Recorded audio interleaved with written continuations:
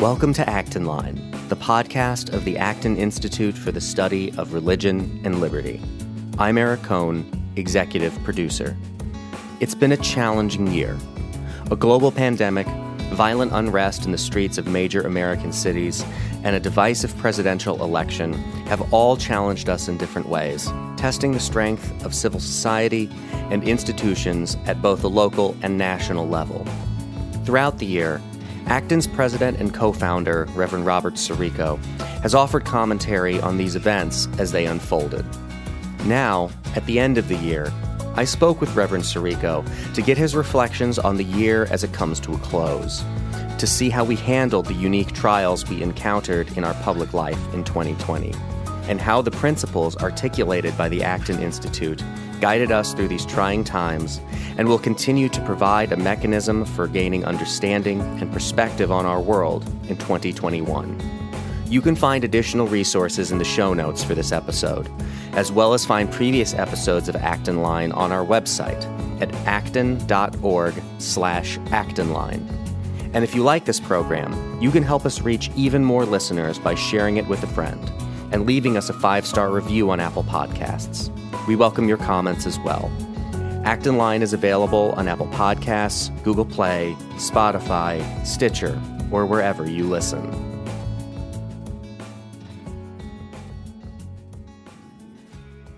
I'm joined now by Reverend Robert Sirico, who is the president and co-founder of the Acton Institute. Father Sirico, thanks so much for joining us on this episode. Well, of course. Thank you very much for having me. So 2020 has been quite a year. Oh, really? Yeah. I hadn't noticed. A master of understatement that I am there. We could just, for a moment, I've been reflecting on people, who are doing an interview like this or writing a letter or a fundraiser. It always starts with the genuflection to this year, which is appropriate enough, but it's becoming rather redundant.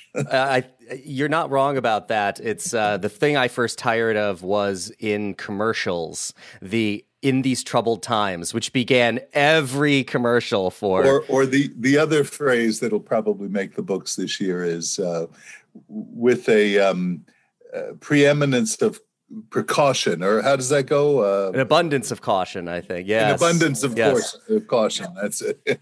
I enjoyed it in the commercial sense as it became increasingly detached from what they were trying to attach it to, which is, in these troubled times, I need a Toyota. Right. I guess. Erectile dysfunction commercials in these troubled times. And it sounds like a movie promo, Far less, well, I don't know. Given how much people have been locked inside, I don't know. That may be more connected than the Toyota. I'm sorry. I didn't mean it that way. No, that's okay. It's okay. It becomes so rote, you don't even realize you're doing it anymore. It's true. It's true, isn't it? So... everything was disrupted really back in March when this pandemic really hit this country. And you offered some thoughts and commentary as this pandemic evolved forward over the first several months of it. I'm curious, looking back at your thoughts at the time, now that we're at the end of the year, now that we're at a time when the vaccine for the coronavirus is being distributed, which looks to be the best gateway we have to getting back to some semblance of normality. I'm curious what your thoughts are on the year and what we've learned from the experience we all had with this pandemic we didn't really see coming. Well, I do think this is a good stopping point to kind of collect our understanding of what's happening. But let me say right now that I don't think we are through this.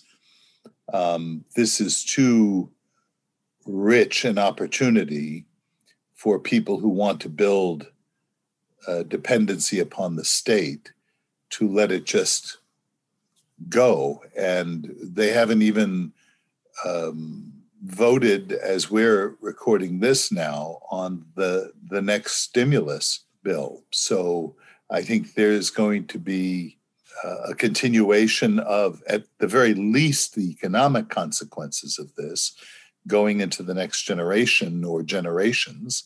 And I think also the regulatory apparatus, because, and this is perhaps the most disconcerting thing, because if there's any one thing we've learned from our whole experience right from the beginning, It's that the state has hampered the knowledge, the confusion about what a pandemic is, what it means, how to protect ourselves from it, how to plan for it, how to intelligently protect the populace.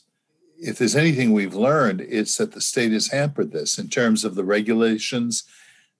And you mentioned the vaccines, which are now just being shipped from, by the way, Michigan, within a few miles of where I'm sitting, produced by private companies, but having to get the kind of regulatory permissions which would have been available probably much sooner, because let's remember that the companies themselves that are producing these vaccines are the ones most interested in their effectiveness. So the bureaucrats are just adding layer upon layer of regulation. And I think if there's anything to be credited to the Trump administration is that he was a bull in the china shop about this. He harangued people until this stuff was produced and got through the bureaucratic morass. So I think those kinds of things that I was talking about at the beginning have only kind of come into full technicolor now, if you will.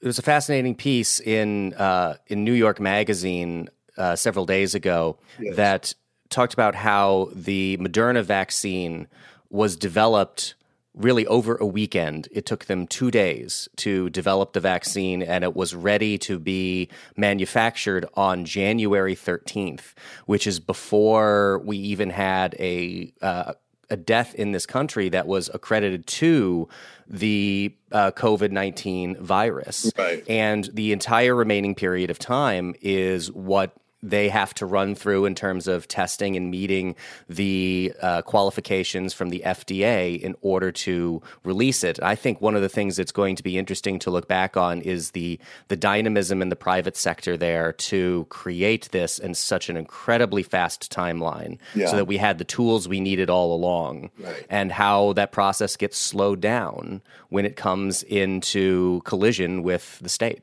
This needs to be amplified, because this could be one of the kind of inverse crisis in Leviathan. This was the theme of some of what I said, referencing Robert Higgs's book, that when you have a crisis, you have a Leviathan response to it, and it never quite goes back to where it was the first time. This may be a reverse effect, that if we can amplify what you just said, how quickly it was developed. Of course, we want to have all of the necessary testing and the precaution, all of the rest of that done.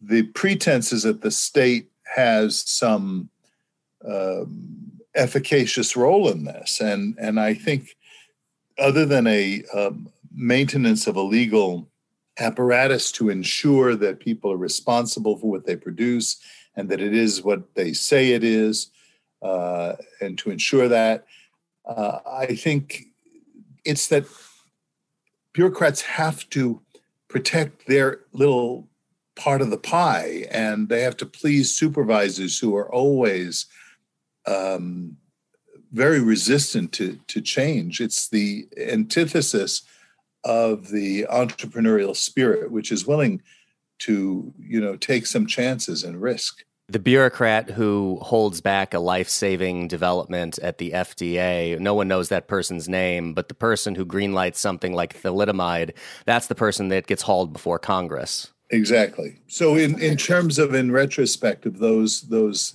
things, I think that would be those episodes that I did. I think a lot of that lesson about the state being opaque, about it being moribund. I think those are things that, as I look back on them, sound pretty good from this perspective. Let's turn our attention now to the church. So we've seen a lot of litigation this year. The church was certainly subjected to, churches everywhere, to the same kind of restrictions that businesses saw, that any places of public gatherings saw. We've seen some vindications in recent days. The diocese in Brooklyn, which brought suit in New York, that was taken all the way to the Supreme Court, and the restrictions in place in New York were struck down as a result of that. Yes. As you look back, how do you think the church handled the circumstance that they were, or churches in general, or speak to however you want, the circumstances that they were forced into with the restrictions that were placed on them in a way that seemed to suggest that they aren't considered essential services in the way that I think we understand them to be? Well, I think what's obvious now is that the secularist bias in the political sphere was made manifest in that they would allow, sometimes next door to each other, strip clubs to function, and churches had to close with the bias in terms of the application of the law. Again, the question is, who really cares more about the constituencies, politicians or pastors? I think the response on the part of the religious community, because we have to speak here now in a very ecumenical context, has been various.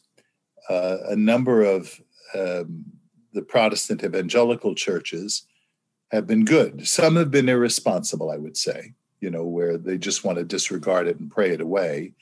But a number of the evangelical churches have brought these points, the unfairness, the inequality, and the necessity of having services that provide for more than just the physical care of people. I mean, we're seeing this now, too, with reports on suicide and depression and domestic violence and the like. And the church plays an indispensable role in ameliorating so much of that. So I think the evangelical churches have largely done well. The Orthodox Jewish community has responded marvelously and heroically, I think, and were persecuted for it. In all places, New York, where you'd think that a mayor would be a little more sensitive, even on top of being caught in his own hypocrisy. That was one of the points that I made during the course of the events. And you've rightly pointed out someone like Bishop DiMarzio in Brooklyn and also Cordileone in San Francisco. These are two heroic bishops, among several others. But I have to say, in my own estimation, the Catholic Bishops' Conference has been anemic and weak in their response, almost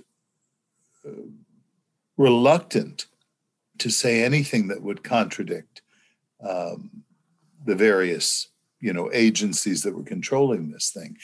And what a powerful force the Bishops' Conference could have been had it taken this thing on more directly. Again, responsibly. I'm not just saying to be defiant for the sake of being defiant, but to say, look, we have a handle on this. We know we'll consult with our doctors, and then we will proceed in the best way we think. But we've gone without Easter, which was very traumatic for a lot of reasons within the Catholic world, because this is the time where we receive people into the church and all that. And then now we're facing a similar thing with Christmas, although I think we're all a little wiser now about all of this. The secular bias in the way the state has approached this that you have mentioned, that stuck out to me with you raising the issues that we have seen with rise in people who have reported that they've considered suicide, the loss of life to suicide, things like domestic violence. Have we just, is the state engaging in that kind of secular bias? Do they just disregard the real nature of us as human beings that need to be social with each other, that have needs beyond just the simple things that they think that they can provide to us with a check or special permissions to go to the grocery store? I honestly don't think they even think about it. I mean, a lot of these people are not churchgoers. They've so acclimated to a sanitized public square that reference to the transcendent, to God, to spirituality just doesn't exist, and is actually considered impolite when it's mentioned. So I just don't think it's in their consciousness. And especially when you have this kind of hegemonic professionalism, that is a very narrow professionalism that is concerned only, for instance, in medicine, only with the person as patient and not as a person. It's the old adage, I think I've referred to it before somewhere, that to a hammer, everything is a nail. And so in the political sphere, it's weighing how this is going to affect the vote, or how we can allocate these resources. So I think that's largely the problem. It fails to see the full depth of community for having seen it only through a political lens. By the way, I think that the politicians, and this isn't a conversation that I've heard raised yet, but I would predict in about 6 or 8 months, maybe toward the end of next year, this will come up. And that is the lessening flow of revenue from having closed down all these businesses. Who's going to pay for all of this? I mean, it's not just that you closed the businesses, you closed your tax base. Mm-hmm. And how are we going to make up for that? So I that's why I say I don't think this thing is over at all. I mean, we still have the, $14 trillion worth of debt, trillion, and they're still talking about cooking up some more, when what they could have done was have pronounced a tax holiday from the beginning. With what you mentioned there about that, you don't think politicians, bureaucrats consider the full nature of the human person as all and at all in their considerations, and their actions do seem to suggest that. I think this is also underscored by something else you mentioned, which was the hypocrisy that we're seeing from people who are in positions of leadership. And perhaps the most stark example and striking example of this is the mayor of Austin, Texas, advising people to stay home, to not travel, recording that message on a Zoom call on his way to the airport. Well, from Cabo San Lucas, which is, do you think as a result of what we've witnessed basically from... There's no shame. And there doesn't seem to be a lot in a lot of these political leaders, because we replete with examples of other people saying one thing and doing another, telling the public to do one thing and then doing another themselves. Sure. Do you think... it started with Madonna lamenting the isolation of people as she sat in a rose floating tub. And then, of course, the Kardashians from exotic locations pronouncing on the sadness of this. But from politicians, this is really galling. It is. Do you think that this, combined with the experience people have had, will lead to people demanding better? We seem to live in a very cynical time right now where people just expect this of politicians. Do you think the justified anger that people will feel over the way that life has been lived for the last 9 months, combined with these political leaders' desire and willingness to flout it, will change what they're demanding of leaders at all? It will not happen unless people are... unless connections are made for people. That is, people can have a lot of emotion about a thing, and the direction that energy takes depends on how they see the things, how coherent their own philosophy, or how they see society structured.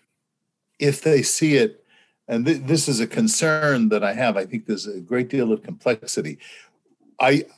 I want to encourage a certain amount of suspicion of government involvement. But that's not to say that I don't believe in government. It's not to say that I don't believe in the civic order, much less the social order.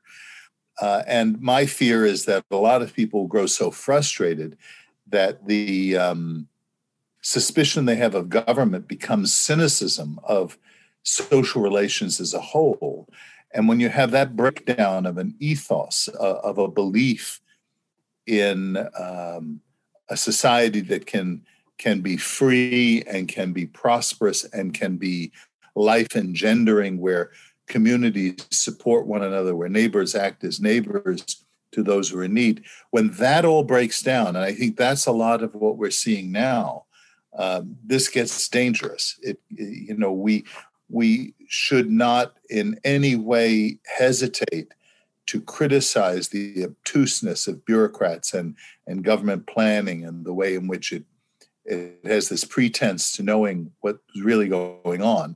We shouldn't hesitate to say all of that, but we need to say it at the same time that we're pointing to the way in which people relate to one another as neighbors, when they're allowed to, when they're not hindered by regulations, excessive taxation, various kinds of zoning laws, restrictions on religious liberty and other community events. These things have to go together, or you end up having this kind of cynical chaos that we're seeing around us. Maybe what we can hope for is that this kind of hypocrisy, the experience we've had, seems to me the kind of thing that will only continue to erode our faith in institutions as they exist now, but that our reaction to that, this would be the hopeful take, our reaction to that is to not kind of roll our eyes and grow cynical, as I think as a society we've done for a number of the most recent years, but instead do what traditionally we have done in those circumstances where we lose faith in institutions, which is build new ones. Yes. Get together and find ways to build new institutions to solve the problems when we realize that the old institutions weren't addressing them anymore. Well, yes, and that's going to take a while to do.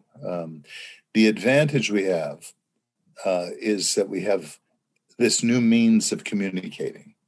And just in the last year, of course, as an institution, the Acton Institute, which has largely depended on conferences of various sizes and various kinds and locations, we've had, like everybody else, have had to kind of adapt ourselves to various other alternatives. So what gives me some hope is that while we have to do this work of rebuilding institutions and understanding what makes for that to happen, we do have a technology that enables us to do that at a level and a speed that we've never had before in history. Let's let the pandemic, we can't really move past it, so let's just let it recede a bit into the background to address a couple other issues from the year. Okay. There are two things that stand out to me. The civil unrest and the rioting that we saw earlier this year, and civil unrest and some rioting that we're seeing now in the aftermath of the election. Rather than dwell on those two particular instances themselves, perhaps it would be better to address, it seems that we are a nation and a world, to a great extent too, in need of some healing and some ways to come together. How do we go about beginning that process? Well, these are unsettling currents that we see. I mean, the confusion over politics, the racial tensions, these are unsettling things, and they disrupt society. And I think largely this happens when we forget human nature. I mean, when we forget the dignity of the human person. Where do our rights come from? Our rights don't come from government. Our rights come from our nature. And I think these are issues that need to be retrieved, understood once more. And so much of the sectors of society that were the guardians of that, the articulators of that vision of human dignity, of transcendence and the rest, have been weakened from within because of a lack of confidence in their own beliefs, and weakened, as we've already discussed, politically, institutionally, by the kinds of regulations that have made life more difficult. So we really need to return to these things and acknowledge the problems that exist. It seems to me, now maybe it's just me, I've just always been a curious person. I mean, if you went through my library and I wasn't in the room, I'll bet you that you wouldn't know where I was coming from politically. You'd know I have a heavy interest in certain areas, theology or economics and stuff. But in terms of the books that are there, I mean, there's an incredible diversity of these ideas. And I think that curiosity that I have has always prompted me to want to listen to people that I disagree with, and not listen in a kind of passive way, but in a curious way and in a respectful way, and so respectful that I'm willing to disagree and say it. And I think we've lost that curiosity. Here's the trait of the modern moment politically, is we want to shut people up. We don't want to listen to them. We want to articulate our facts. And then when we're done and you go to say something about them, we want to say them again and say them again and again and again, and to shut you up. And I think you're seeing that on the streets. I think you're seeing that in the halls of Congress. People no longer want to engage the idea. It's what's been called the cancel culture. So we don't allow any permission for people, really tolerance, for people to disagree with things. And then, especially when you have this robust faith in the power of government, you want to institute that by law. So you make things and speech and even thoughts illegal and prosecutable. And I think that's that augurs the worst for society. Something I've thought more about recently in the context of those ideas that those thoughts that can't be shared, that can't be spoken. As I read back through history, you look at a lot of truly brilliant people who changed the world for the better, who were incredible creative minds and inventors and entrepreneurs, who also had some really wild ideas. Thomas Edison's drive to create a lot of the things he invented was because he wanted to commune with the dead. Right. The kinds of things that we would look at now and say, this is too eccentric for us. We don't want someone expressing these ideas that we view as uncouth. And we spent, it seems we spent a good portion of each year talking about, you've raised the Kardashians, I'll now raise Kanye West, that Kanye West says some crazy things and he also makes some amazing music, and I don't think you get the two without each other. And to bring it back to the point of the human person, we seem to want to get rid of certain things in our human nature that we just don't like, rather than being somewhat accepting of the things that make us uncomfortable and trying to understand who we really are as individual people. Yeah, that's true. I didn't know who the Kardashians were until about a year ago. And I still really don't know who they are. And what little I've seen, I don't want to know any more about. And Kanye West, I was asked to be on national television to comment on him. And I didn't want to pass up the opportunity to be on, TV for, get our ideas out. But I had to do a research on him. And I think this Kanye West is a very interesting character. And he's got a lot of bizarre ideas, but he's got a lot of pretty good ideas. And as to his music, I don't know. I'm agnostic on the music. It's not my generation of music. But it kind of reminds me of my home growing up. I mean, there were lots of viewpoints being expressed. And, if you took snippets of it, you could make us very harsh and uncaring people. But I lived in the middle of that in 3 dimensions. And was it dysfunctional? Absolutely. But was it hateful? No. Even if some of the language back in the 50s that was used, which was much more acceptable then, to my mind, and even as growing up, I didn't like it. But I see the whole context of people. You know, the Archie Bunker character of the 1970s was a lovable character because there was something in him that was worthy of respect, even if he was the dumbest guy on the block.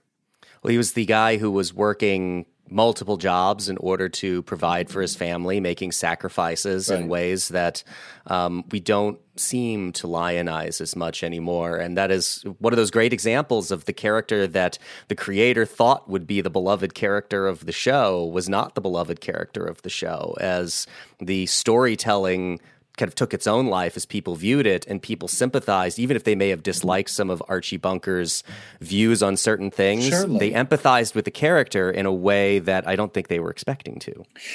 And I think the reason, the difference today is that we cancel all that out, that we don't see any of that. We only see this one dimension of it. I mean, I remember once I was at an evangelical meeting, and I was in the collar, a Catholic priest, and somebody from a distance was talking to a friend of mine. And I saw that I presume they were talking about me, just kind of the gestures and the looks. And when my friend came back over, I said, what did that guy say? He said, oh, nothing. I said, no, I'm just curious. He said, no, I don't want to mention it. I could see it was an awkward situation. I said, come on, just tell me, I'm curious. He said, well, he asked me if you knew Jesus. And he thought I'd be just terribly offended by that. And I said, go back and tell him not only do I know Jesus, but I know his mother as well. I guess what I'm saying by that is I wanted to engage the guy. And I know people today get very offended when they say, well, you know, he wants to convert me. I welcome Jehovah's Witnesses to come to my door, you know, or Mormons to have a conversation if they'll have a good conversation about it.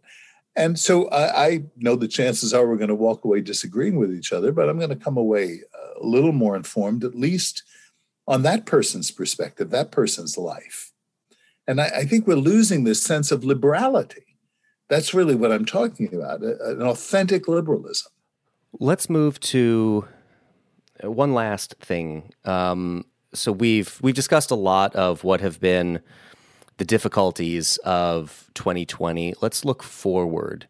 As you reflect on the year that we've experienced, what are you most hopeful about for this next year? Well, again, it's not going to happen by itself. The thing I'm most hopeful for will only happen if people who have an understanding of what's going on or what has gone on can make a compelling case for it. And it is this. In theology, we call it the via negativa, the negative way of learning a truth. And I think we have a rich opportunity to engage the via negativa. That is to see what went wrong and how we can learn from what went wrong. But the reason I want to underscore the necessity of having a coherent vision of society is because we can just have the via negativa and become negative ourselves. We need to kind of approach this with an understanding of what makes society cohere. How do people collaborate, work with one another, challenge one another? How can we go about doing that?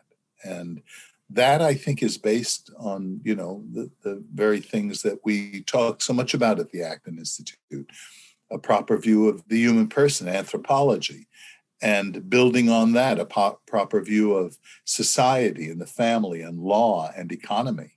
All of these things need to kind of come together, but it's all rooted in the necessity of a person to have freedom, to engage his or her mind, his intellect in in engaging the world, the material world, the necessity of freedom because of our transcendence and our dignity.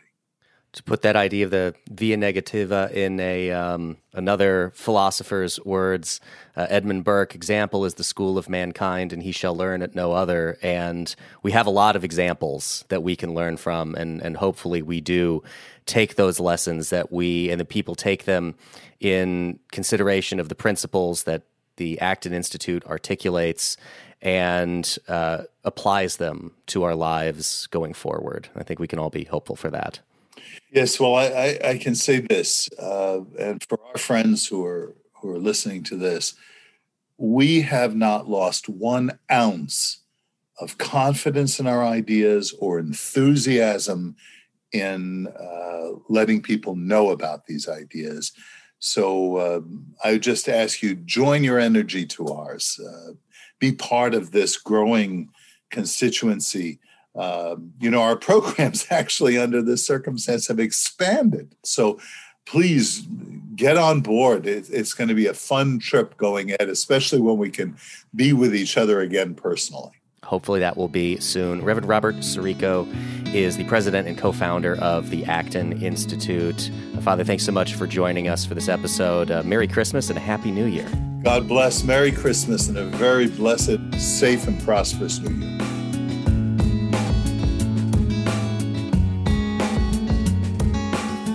As always, thank you so much for listening today.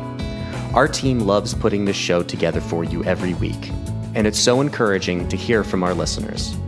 Feedback is incredibly important to us because it lets us know what you like to hear more of, including the kinds of topics you're interested in most.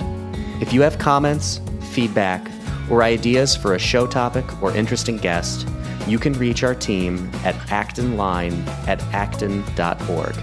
Until next week, for Acton Line, I'm Eric Cohn.